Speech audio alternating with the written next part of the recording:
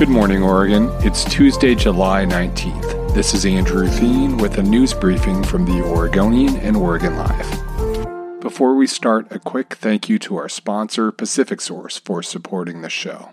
Oregon's top health officials said that last month's devastating heat wave may have seemed otherworldly, but the state needs to be better prepared to react because excessive and dangerous heat may be here to stay. The heat wave is connected to at least 115 deaths in Oregon, making it one of the deadliest natural disasters in state history. Pat Allen, the head of the Oregon Health Authority, and other state officials said that emergency response is largely a local issue, but they agreed more should have been done. After a year of rolling disasters for the state, from coronavirus to wildfires, flooding, an ice storm, and then the heat wave, Allen and others said the state could do more to help coordinate local efforts and reduce preventable deaths. The state's emergency manager said that the 100-plus deaths weren't an issue of inadequate resources. Rather, people either weren't aware of or could not access those resources, like cooling centers. The state leaders said they essentially need to be more aggressive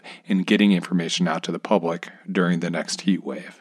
The federal government approved more than $500 million in revitalization grants to more than 2,300 Oregon restaurants, bars, food carts, and other food and drink businesses. The Small Business Administration released those figures Monday. Oregon ranks among the top 20 states and territories nationally in terms of total funds received. A few familiar Oregon names top the list with grants exceeding $4 million, including $6.8 million for Capers Cafe, a catering company best known for its Portland International Airport location, $5 million for the company behind Multnomah Falls Lodge and the Columbia River Gorge, and $4.9 million for Mother's Bistro and Bar, the downtown Portland breakfast institution. Congressman Earl Blumenauer had hoped to replenish the fund with $60 billion, but Congress has yet to take action. The fund closed July 2nd.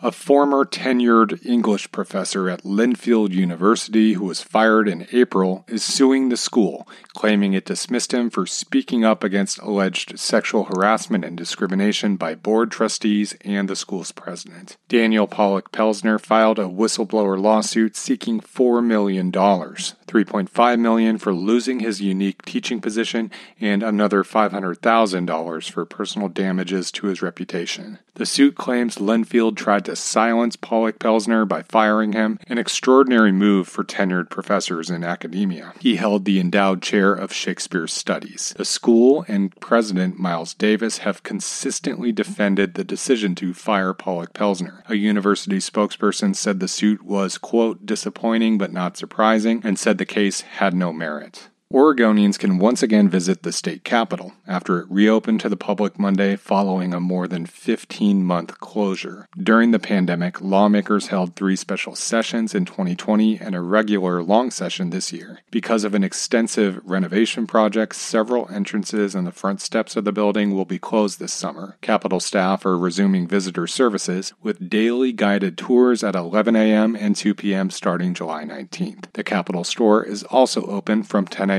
to 3 p.m. Thanks for listening. You can support our local journalism by subscribing to Oregon Live. Go to OregonLive.com/pod support.